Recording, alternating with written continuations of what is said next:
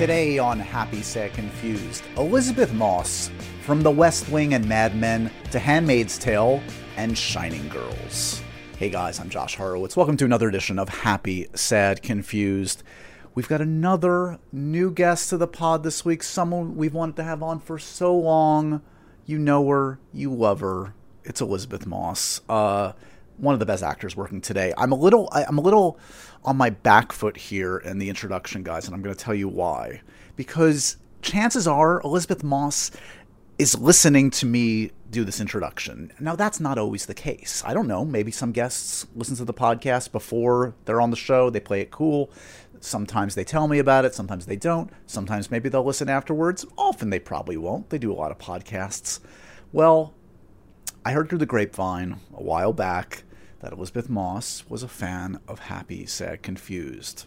Blew my mind, as you would expect it to. I mean, I take nothing for granted. I know we've got a core devoted audience out there, but Elisabeth Moss is a busy young woman with a lot on her plate.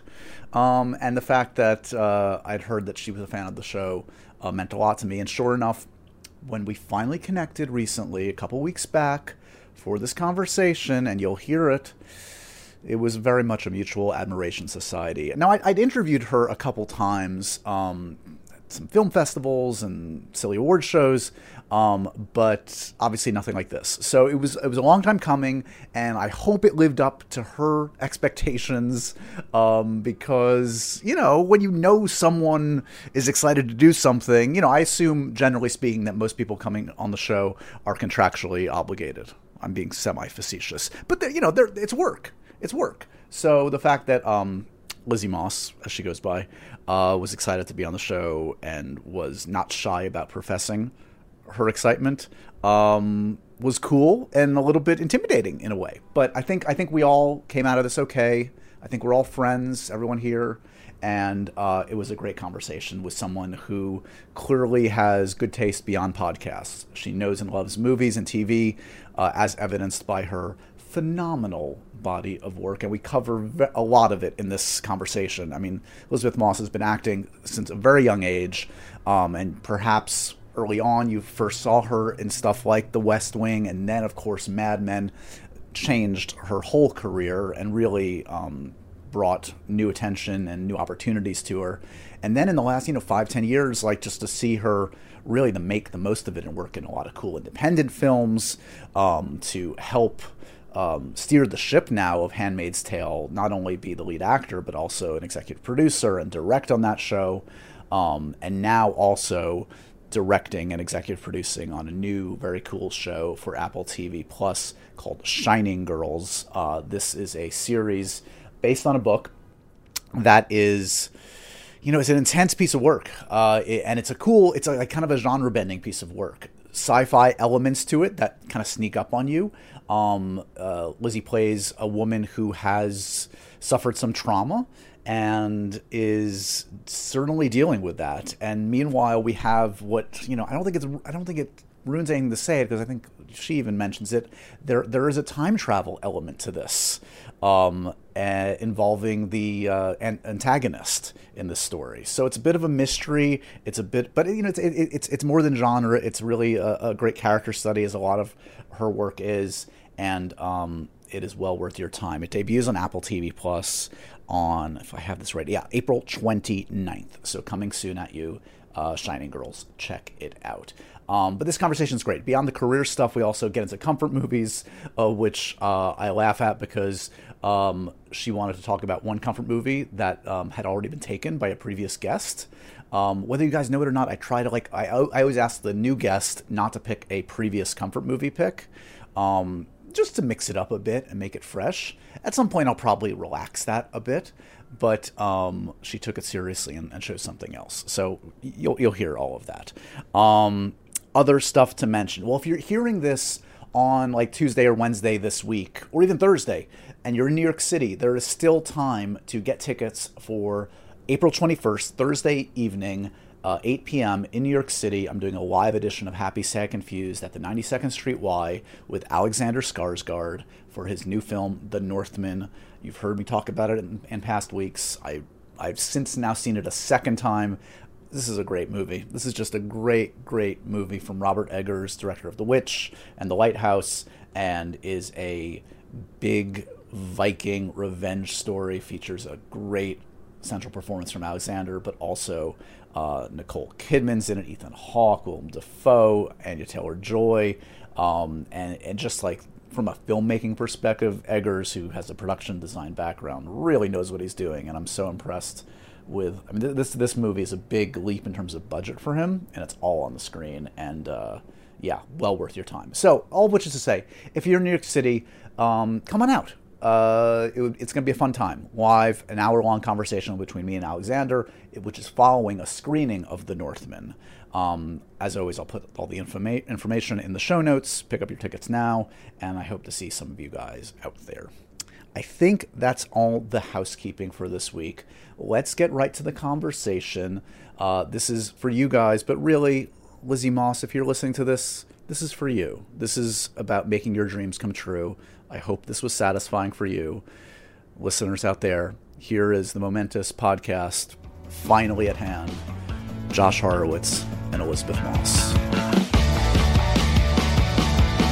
Guys, I'm very nervous. Lizzie Moss. Can I call you Lizzie? Everybody calls you Lizzie. I don't know you that well, but you are Elisabeth Moss. Welcome to the podcast.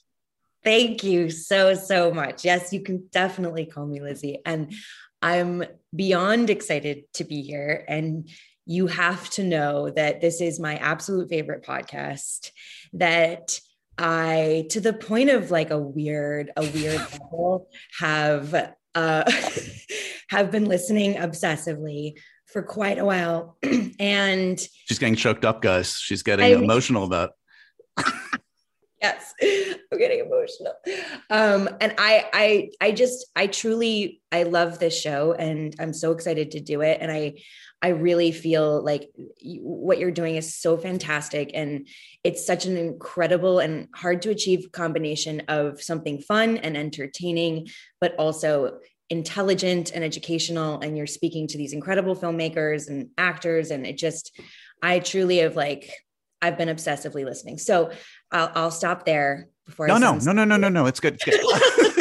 Look, if you've listened to me as much as you say, you will know that you probably guessed that I am not good at receiving compliments, but that is truly makes me somewhat emotional. It makes me realize I have a human heart, and I don't even know what to say except right back at you. I don't know. That will come out in the course of the next 45 minutes of how much of a fan I am of yours. But look, as you can tell, I love this shit. I love talking about movies and TV with great artists. So this is the fun stuff, you know.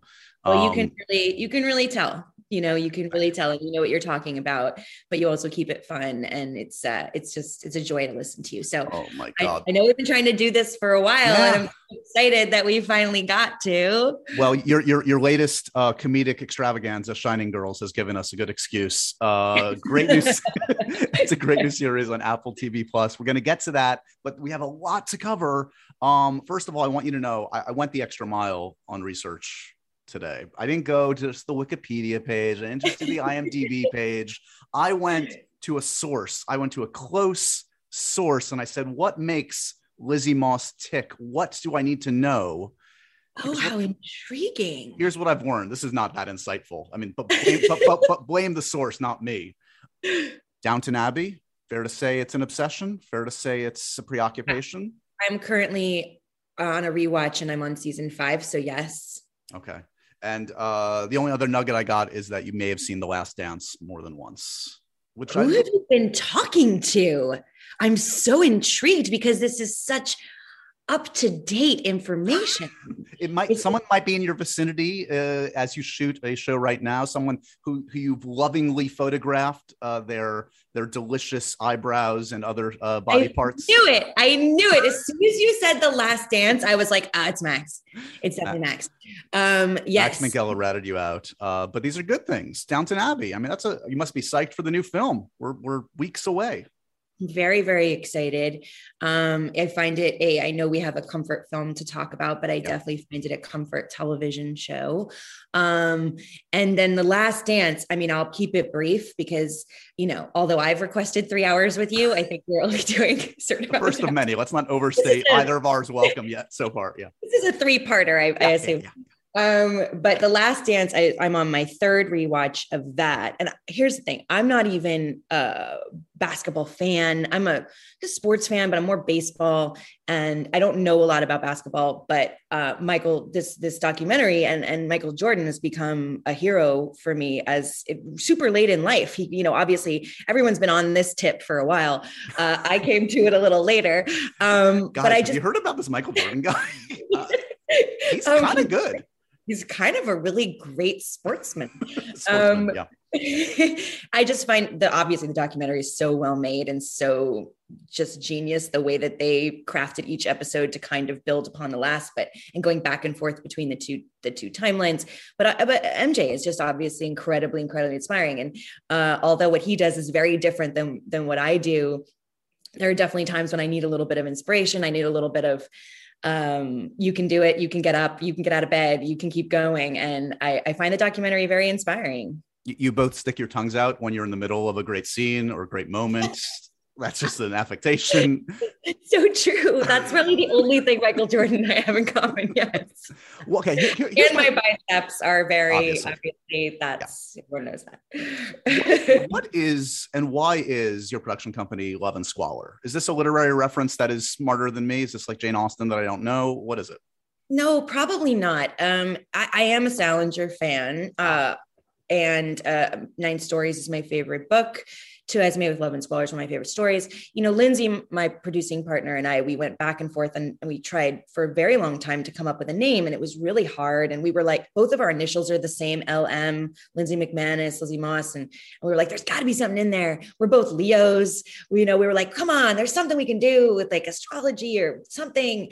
And we just couldn't come up with anything. And then finally one day we were talking and I was like, hey, what about something with Salinger? Like, Love and Squalor or something. And she was like, I love that. That's great. And I was like, okay. And I think for us, it kind of we do have a very big, like literary hold on our company. We do like to purchase and develop books and stuff. So it kind of came from that. It felt appropriate, but also it just felt like it described sort of the two sides of the company, that we don't do just one kind of project. We don't just do comedy or drama. We really do have a very, very kind of diverse slate. And so it felt like it also just sounded cool. I don't know. No, totally. And I don't know if it's you or your partner running the account, but you can tell you guys have good taste because it's got a fair amount of like David Lynch and Albert Brooks and Oscar Isaac. And these are like, it's like my Mount Rushmore of cool dudes, basically. Totally. That's Emma, who works in our company. She runs our account. She's younger, so she understands the social media. If you add the to it and not just social media, that means that you and I are of an age. You don't get it. I don't get it. So, okay. So let's, because there is a lot to cover. And as you know, often we do a little autobiographical talk here. Let's go back. Okay. Your parents, as I understand it, artistically inclined, fair to say, musicians. Oh my God, is that an alien? That's a tentacle at you? There's a xenomorph next. Or I have a tail. This is Ethel, who joins all my Zooms. I love it. It. Ethel is welcome. Lucy, my dog, might join us as well. My other cat's name is Lucy. Oh, okay. So what kind of were movies, pop culture a big part of your childhood? What were you raised on? I wasn't raised really or on the pop culture of the time. It took me a long time to come around to my late teens, early 20s to really. I didn't know who Nirvana was, even though I was obviously of age at a time when that was a very big deal. Radiohead was kind of the first time in my mid-teens that I was like, oh, this is a band that's currently playing that I can go see. These people are alive.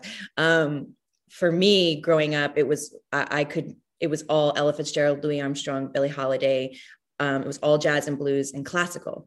Classical because of ballet, and jazz and blues because of my parents. So I could recite by verbatim any Gershwin tune at 11 years old, if you asked me to, but I would not know who the current pop person was.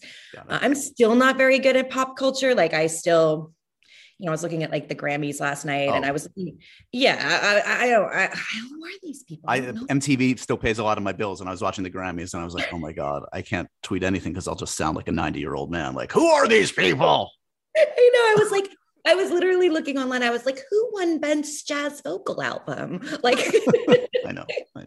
So I'm still not very up on pop culture, which any of my friends will tell you. But yeah, that was my trajectory when I was younger. And what about, how did film and TV enter the fray? Like, who were the first actors or films that you became preoccupied with?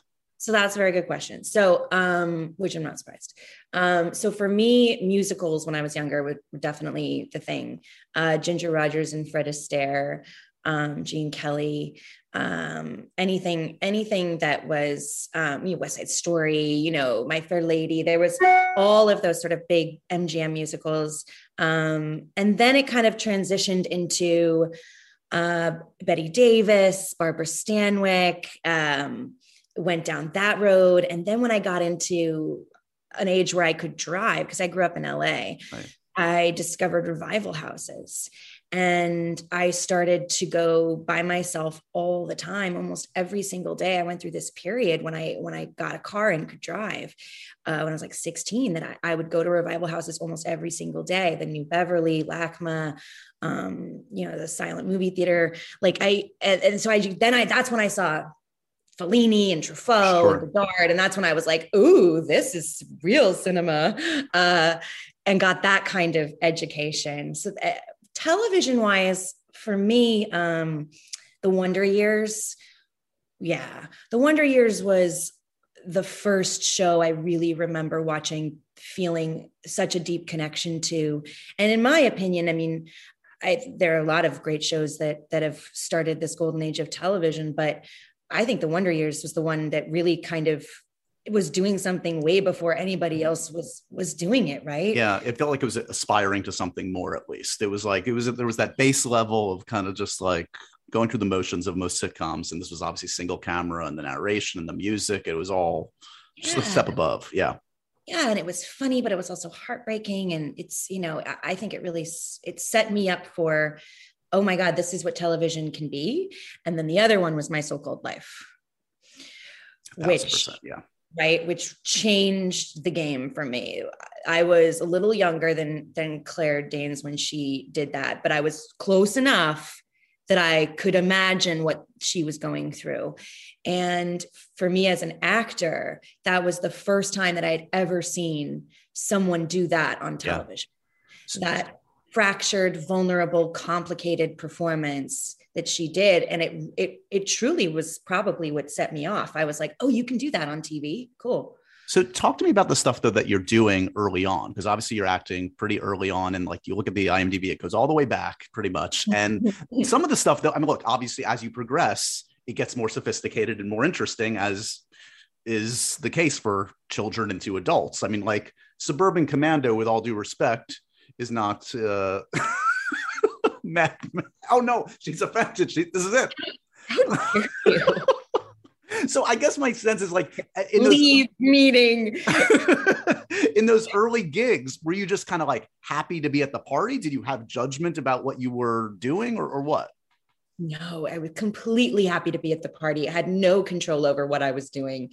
Was so happy just to get a job, was so, going on auditions, and so happy to be doing anything. There was no choice, in the matter necessarily. Yeah. It really, for a long time, honestly, yeah. I think it wasn't until after really, I guess, kind of starting with The West Wing, and then really after Mad Men, that I was like, got more choosy. But I was just taking what I could get. But I would imagine there are, like, if you look at the resume, there are some instances even early on around West Wing or prior where you get a chance to work with some like really esteemed, especially actresses, frankly. Like I remember, I haven't seen it for decades, but 1,000 Acres had like this amazing cast of actresses. I think you were Michelle Pfeiffer's daughter in that, if I'm remembering correctly. Me and Michelle Williams We were, remember, we were both, she was 14 and I was 12. Isn't that crazy? That is crazy. That is crazy. And then just a couple years later, Girl Interrupted, which obviously has this great ensemble. I mean, did those stand out?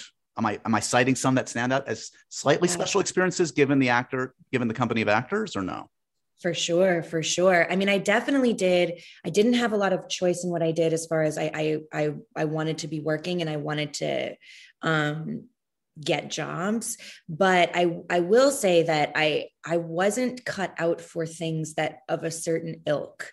I was more likely to get something like Girl Interrupted. I was more likely to get something like West Wing, or, because I wasn't a cookie cutter actor. I wasn't I wasn't bubbly. I wasn't a goth girl. I didn't fit into any sort of like box that you kind of tend to try to fit into as a teenager and a teenage actor. I just was kind of weird and did these like kind of weird performances. And so I did sort of slot into, you're right, like certain films or certain projects that ended up being more interesting, perhaps. Was West Wing clearly just a prestige kind of show from the start? I mean, you step onto that set and you're working opposite, obviously, Martin Sheen, and just the way it's shot, and I would imagine you feel the difference. Absolutely. And to the point of where, and obviously I very, very close with Brad Whitford now, and am his boss, which I reminded him of all the time. And we've talked about it a lot now, 20 years later, but he corroborates my story that the feeling was that it was way too highbrow and too intelligent at the time. Now we look back and go, well, of course it would have been successful. But at the time it was, yes, shot in a really interesting way, directed in an interesting way. Obviously, Aaron Sorkin's writing. It was incredibly fast. It was very, very smart. It had all of these actors that were these accomplished theater actors and some movie stars like Martin and Rob Lowe and stuff. But, sure. But really were actors, and there was definitely a feeling that it wasn't going to, maybe wasn't going to make it. And it didn't hit right away, sure. Show. So, yeah. And so where were you at? I know we're jumping around quickly because we don't have the 3 hours that you promised me, but I differ, but okay. Where were you at, like headspace wise, career wise, when Mad Men came around? Again, you were talking about earlier on about like not fitting into any box, so to speak. Did you feel a comfort in where you were headed? Did you know what you wanted? Take me back to that time. Yeah. So I was living in New York. I did the opposite of what you're supposed to do. And I grew up in LA, and you're supposed to stay in LA and do pilot season and auditions and stuff. And when I was 18, I moved to New York and started doing theater and independent films. And so I was existing in a space. I was 23. I was on and off the West Wing, but I hadn't really done a lot of the West Wing at that recent, but that was like the last season of the West Wing. Sure. And I'd only done one episode that final season, I think. So it wasn't like a regular gig for me anymore. And I was living in New York, and I definitely wasn't, super financially stable. and there was this pilot, Mad Men, and everybody in New York, all the actors were sort of buzzing about it because it was so good, but it was also on this network that nobody had ever heard of. And everybody kept calling it A&E. And the only thing it had, and it was advertising in the 60s, like how boring could that be? And then at the time, everybody thought that. And then the only thing that had interesting for it was Matt Weiner. And it was like, oh, well, he did The Sopranos, so that's cool. So it was one of those things where it was one of the best scripts anyone had ever read, that pilot. I'd never done a pilot before. It was my first pilot. Oh, wow. And yeah. And so we shot it for 2 weeks in New York, and it was really fun and it felt special, but then that was it. And you just didn't know. We shot it in April and we didn't get picked up till August. And it was two weeks in April. And then I went back to my summer in New York, and turned 24. So I was a sort of semi-struggling actor living in New York. So when you look back now at the 8-9 years of that show, Do you see, like, if you happen upon various episodes, are you seeing more of Peggy's progression or more of Lizzie's progression as an actor? Like, what strikes you when you see season 1 versus season 8 of that show? I definitely see both, because they're so intrinsically linked. When you have a season or when you have a show that goes 9 years, I went from 23 to 32. So that's a lot of life that you live. Yeah. It's a lot of growing up that you do. And I can't separate the two, honestly. I see episodes and I know where I was in my life, and I can't separate the two of them. I think the thing that I see, if I really go back to like season 1, is there's like I definitely think I become, hopefully, I don't know if I want to use the word better, but a deeper actor since then. I've heard a more complicated actor since then. And I can definitely tell that, okay, that's me at 23. Like that's a performance that is, I think, certainly good, but I should hope in the last, whatever amount of years, I've deepened my skills. So I look back at that first season and just see a kind of, I don't know, a simplicity that is, but a simplicity that worked for that character at that time. It wouldn't have, it couldn't have been any other way. So me now couldn't play that character. I'm curious, like, so we talk about like stuff like The West Wing and Mad Men, which were clearly the longest running gigs at that point in your career. And then we flash forward to the recent stuff you've been doing where you're producing and you're directing your own projects, your own TV projects, which isn't necessarily the norm, especially the directing part. Talk to me about like how those experiences, whether it's just those two shows specifically or others, have informed how you want a set run now that you get a chance to decide how a set is run. Yeah. There's sort of two things that informed that as an actor or as number one on the call sheet. And then of course, as a executive producer as well, West Wing taught me how a set should be. I wasn't a producer on that. I was in and out. So I wasn't involved so much in the behind the scenes machinations. There was a lot going on that I didn't know about, but I just knew what it was like on set. And it was this group of incredibly professional, talented people who knew their lines, who came to work on time, who had fun while they were doing it, were hilarious. There was an incredibly fun atmosphere. Everyone was very nice to everybody. No matter who you were on the crew, everyone was really respectful and nice. And that's what that was my first experience on a show like that. And I thought, oh, this is what it's like. So that was it. And then moving forward we kept that up on Mad Men and obviously on Handmaids, and the directing part for me was very much top of the lake. I was very influenced by working with Jane Campion, of course. Yeah. Yes. The great Jane Campion, Oscar-winning director as of late. Yeah. Exactly. Bravo. She creates an atmosphere on set that is something that I strive for every time I'm acting or directing, but especially directing. It's so safe for the actors. That is exactly why she gets such good performances out of every single actor she works with. She creates an environment where the performance comes first. Nothing else matters.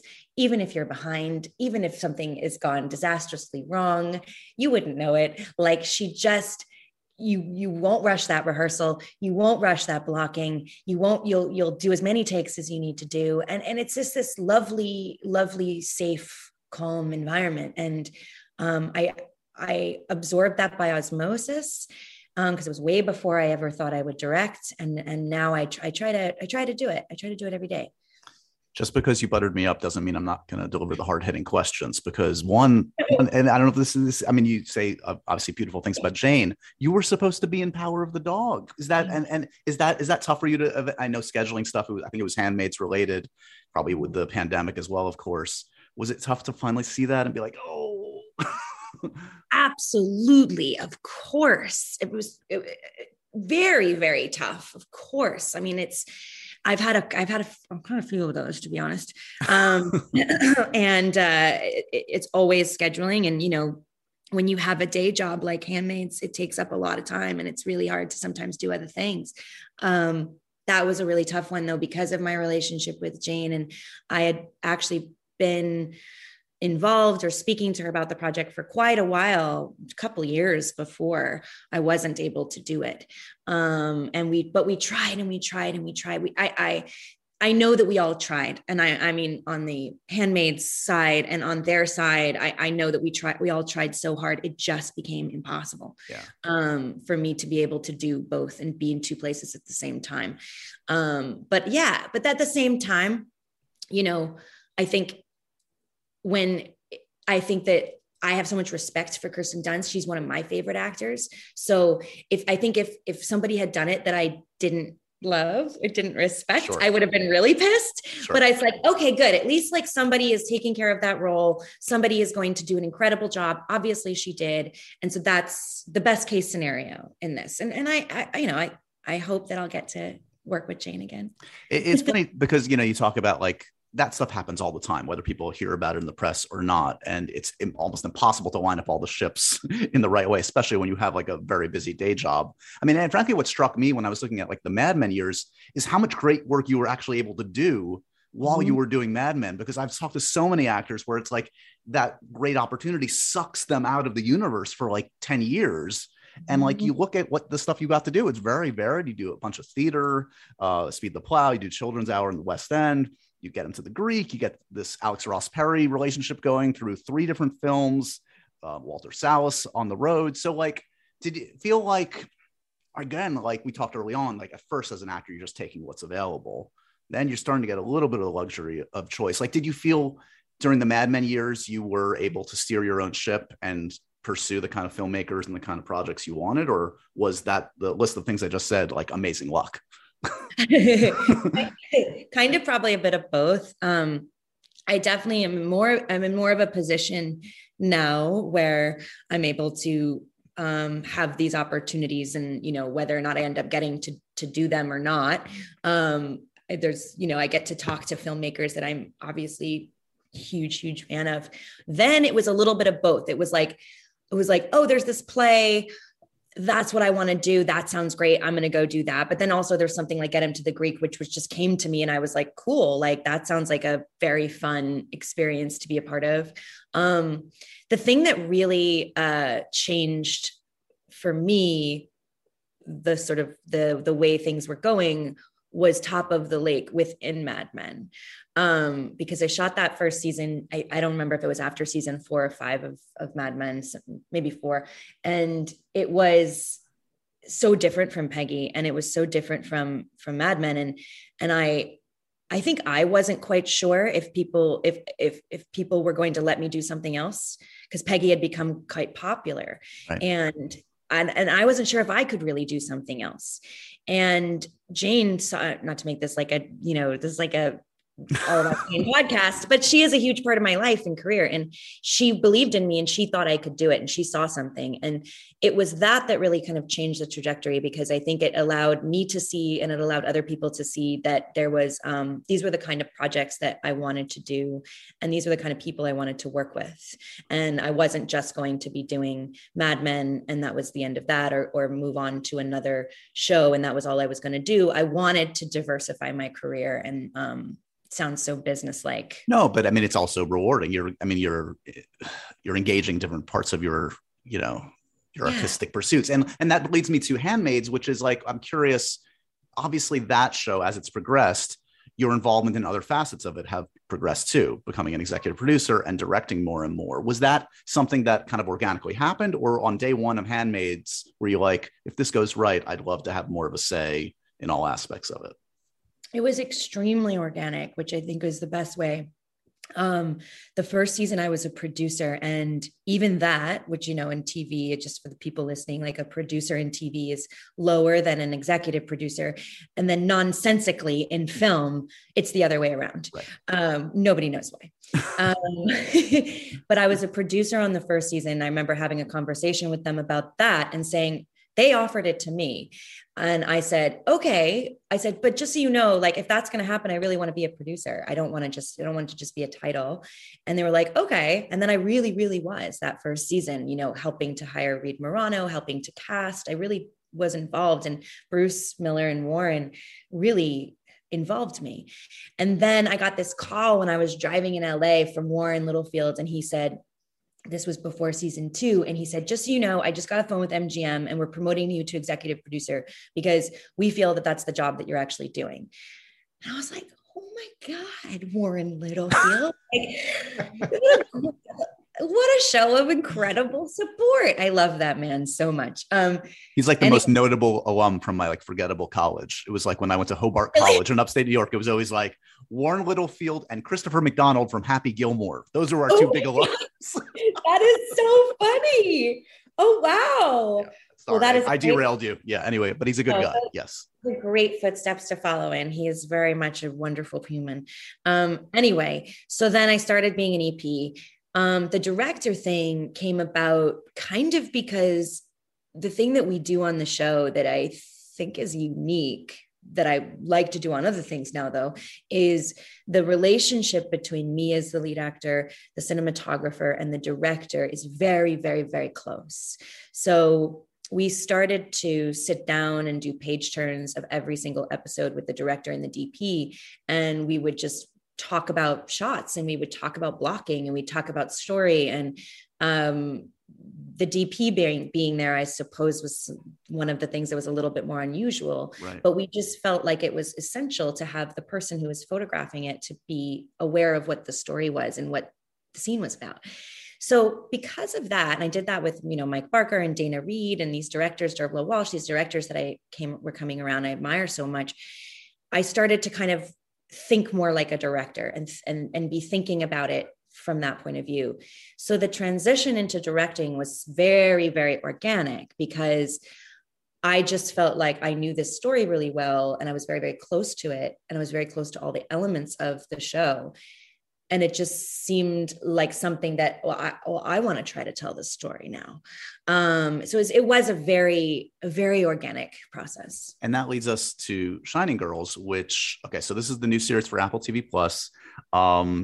It features you as an executive producer and a director. How many episodes did you direct of this one then? Two. Okay. So talk to me about sort of how this one was in development for a while. I know. It's an interesting look. I've seen the first 4 episodes. Excellent work from all. I mean, never trust Jamie Bell, as sweet as he seems off camera. Never trust the guy that pulls like the wings off a bee. This is the lesson for the audience out there. But look, it's a show. I mean, arguably, you tell me what the show thematically is about. I don't want to tell you what I think it is. I mean, you're the EP. What is the show about for you? No, I want to hear what you think it's about. For me, what it attracted me to it in the first place was I felt like, first of all, I love kind of high concept stuff. I love sci-fi. I love horror, action. We can talk about that ad nauseum. That'll be part 2. But I was very attracted to this sort of idea of this time traveling serial killer. And then she had Silko, the writer, and obviously based on the book, had sort of Trojan horsed this metaphor for trauma into it. Right. And I love that as well. I mean, that's why I love sci-fi, and that's why I love horror, because that's all it is, right? Yeah. Is you're taking a deeper issue and you're putting it in this genre. So I loved the concept of that. And I thought it was done so well. And I also thought it was just tonally very different from Handmaids. And I read it during season 3 of Handmaids, and I was looking for something different. I certainly wasn't looking to do necessarily another show, but I wanted something that was entertaining, that was cliffhangery, that had a kind of fun side to it, if you can call it fun. So yeah, I just felt like it was really different. I think the show is incredibly challenging. I think it is quite intentionally not going to be the clearest thing you've ever watched. You know, it takes a second to develop what it is that's happening. Well, even the genre stuff you're talking about, it's like, wait, is this a genre? And then it's like, it took my wife and I a second to be like, oh, this is this is sci-fi. Okay. Totally. It is when we were figuring out how to market the show, it was really interesting, the conversations, because we were like, this doesn't fit in any genre. Like this, we can't market this as a serial killer show. We can't market it as a science fiction or horror or thriller, because it doesn't actually fit into any genre. And then we realized, oh, that's its virtue. Yeah. That's what we actually embrace. That's what we love about it. That's its greatest asset. It isn't like anything else you've ever seen. Yeah. So we decided to sort of lean into that. Is there any connections to be made, that anything useful out of the experience of Invisible Man, which in some ways dealt with trauma, abuse of different sorts? Is there something from there that you can carry on to this one, or is it apples and oranges for you? I feel like, I mean, we could sort of try to analyze and unpack the career that I seem to have developed, which is very, very focused on women going through traumatic experiences. Right. And it is of no design of mine. But my joke is, just don't ever give me a child in a story, because I will probably lose her. Like they're going to get taken away, or I'll lose her in the woods or something. Like, I just can't seem to hang on to my children in these projects. And I think it's, for me, apples and oranges, in the sense of, I don't know, I feel like Invisible Man, the tone is so different of that film.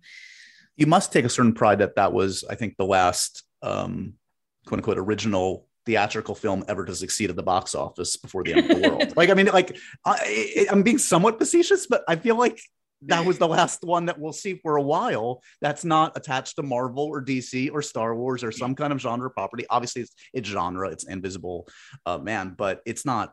It's a $7 million movie. I mean, exactly. No, it's a very strange distinction. I remember talking to Lee a little while after the shutdown, and we just had this whole conversation about, like, can you believe this is the distinction of the film, is that it was the last movie people saw in the theaters, and the last normal movie going experience that wasn't judged or based on post-pandemic, feelings. Very, it's very, very strange. I live on the Upper West Side of New York, and the Visible Man poster was up for like 6 months. Oh, I know. That stuff. That was the freakiest stuff. That was like the I Am Legend stuff, where like, I live close by you apparently. Cause like, going by Times Square occasionally and seeing like stuff from like 9 months ago. I was like, oh God, it's the end of days. I know. Or the greatest marketing campaign by Universal ever done. I'm like, wow, they really got their money's worth with that poster. Is there any talk lately of another story from Lee and you? Yeah, I mean, I definitely want to work with Lee again, for sure. I had such an incredible experience working with him, and he's such a great writer too. So I definitely want to find something else with him. And, we're trying to, I guess it's not between us if I say it on this podcast, but I was about to say between us. We're trying to kind of crack the nut of a sequel, and figure that out. I think there's more story to be told there. But of course, the first one was, in my opinion, pretty great. And, with any sequel, you really want to make sure you know exactly what you're doing and you're doing it right. So, well, it's a good sign that you guys, I mean, frankly, Universal must have been like, again, based on, it's probably the most profitable movie they've made since, Jordan's films, frankly. So like, it speaks volumes that you've waited a second to like crack it in the right way, as opposed to like green lighted and just jump right back in. No, completely. Because you don't want to mess that up. Right. I mean, it's people actually really, not the thing about that film that's so great that I love is that it is totally a genre film. It's completely entertaining. It's scary, all of that stuff. But what Lee and our cinematographer as well did with it is it's a great movie. It's actually just a good movie, and it looks great and everything, especially as you said, for $7 million. And so for me, I don't need to do a sequel, but I would want to, if I did, we need to capture that magic again, you know? All right. So let's talk. This is a controversial subject, as I gather. You had a comfort movie in mind. You have a bone to pick. So what I've been doing is people might not know this. I ask folks to try to pick something new, only for the sake of variety. I'm sure at some point we'll repeat. Lizzie had one in mind that she's okay. So what was the one you wanted? Okay. So here's let me lay it out for your audience. As a longtime listener of this program, I did not realize that you were supposed to pick a new comfort film that had not been discussed. Now, I will say it is down to my own naivete that I listened to so many episodes and just happened to think that, oh, no one picks the same movie. It hasn't come up often. It's happened once or twice where people have been like, oh, can I pick that other one? But very rarely. There are a lot of fish out in the sea. Yeah. Well, here's the thing. I listened to the Claire Foy episode and she picked When Harry Met Sally, and I didn't think anything of it. I was like, oh, cool, great. Well, I'm going to do that one too. And we'll talk about it again. And we can talk about how Claire Foy loves it too. Anyways, it's my favorite movie of all time. So I've always known that I would speak about that film with you on this podcast. You were robbed of it. And I was lied to, and I have been robbed of it. So no, it's happening right now. What? Speak your piece. Speak your love. No. I am going to stick to the rules. Wow. And I'm going to respect them. And I have picked another film. And here's the thing is I actually think it turned out for the best, because When Harry Met Sally is obviously, it's my favorite movie of all time. But I actually, as far as the film that I did pick, as far as what is a comfort movie, I'd like to talk about like why I think it's a comfort movie. It's obvious why When Harry Met Sally is a comfort movie. Like, of course, it's any Nora Ephron film can be a comfort film. But I'm actually interested and think it'd be more interesting to speak about why I think this film is a comfort film to me. This film was my favorite film of 2013. It is the genius that is Alfonso Cuarón collaborating with his son on the script. It is starring the one and only Sandra Bullock and a very small company of actors around her. It is, of course, Gravity. Lizzie Moss, why do you take comfort in this gorgeous piece of filmmaking? Well, I just rewatched it this morning in anticipation of our conversation. And for me, it's a perfect film. I mean, so there are two reasons why I find it comforting. One, it's inspiring and comforting to see a filmmaker make a perfect movie, in my opinion, and to see that can be done on a more, I guess, personal connection level. I think it's comforting to me, this story of a woman who is in an absolutely impossible situation. You know, the film starts out with, I think it says something like what is it? Surviving in space is impossible, or that's not exactly right. But the right. First thing that it said, you can't survive in space, basically. So she has this absolutely insurmountable challenge, and she perseveres. And it would not be a comfort film if she did not, spoiler alert, make it home at the end. Yeah. And I find the connection between her and George Clooney's character so moving. The fact that she doesn't give up in those final moments after the grief that she has felt through losing her child, and then she pulls it together and she gets home. I mean, it is not only cinematically and visually, the sound, the editing, the VFX, everything makes it such an incredible film. But I think essentially at its heart, the story itself is what I find very moving and comforting. I wasn't as good as you and rewatched the whole thing, but I did watch the last 10 minutes again last night, which I think is like the best like ending of a film. It's so like you're like I'm like in tears. It's a marriage of every aspect of cinema together, and like Sandra Bullock, who's maybe not gotten the credit she deserved. Maybe in recent years she has, but like back in the day was sort of like diminished as like, oh, she's that rom-com actor. Kills it with the camera just trained on her face. Like, and you know better than anyone how difficult what she's doing is. I get chills just hearing what you just said. I mean, I don't know if you've watched any of the behind the scenes stuff on how they did it, but it's absolutely mind blowing. Yeah. And you know, the amount of time that he spent with his team prepping the film, and the amount of work that went into that, and you know, it's going back to Sandra Bullock though. When you watch the behind the scenes footage, you realize, oh my God, she's sitting in a studio with all these things on her face, and she's got no one to act with, and she's got no one to talk to. And she's imagining all of this insane stuff happening around her, which just, for me, makes the performance 100 times more incredible. Yeah. And I mean, the opening is one of the best openings of a film ever made. I think it's 17 minutes. Although if you look online, some people say 12, some people say 13. I guess it depends on where you're cutting it off, but it's that 17-minute one looks like one shot, but I think it's like 120 cuts in it or something. Right. Like it's mind blowing. It's a good reminder. You're right. It's a perfect movie. It's like 91 minutes. There's no fat on it. It is just like you're on the edge. And frankly, I mean, it worked watching on a stupid like YouTube player for me the last 10 minutes, but like was also like that, as I recall, the great, like you hear me talk about Fury Road every other week, like one of those great cinematic experiences. Like it's top 5 great cinematic experiences to see that in a theater.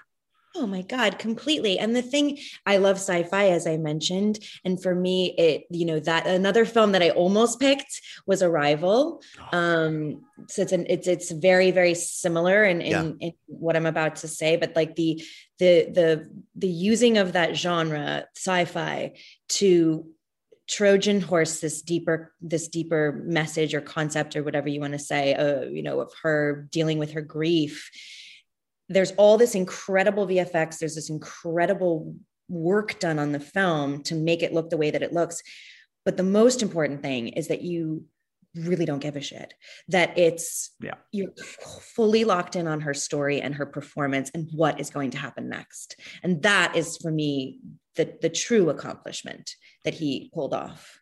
So as we wrap this up, you've done a lot of, I mean, Us stands out as a great genre film. It's not sci-fi, but like, so have you put the feelers out? Are you thinking like, is that on the list? Like, you've talked in the past, I know, about like wanting to do a rom-com after all this like dark material, which of course you must do, but it sounds like sci-fi is also very high up on the list. Very much, probably more than rom-com.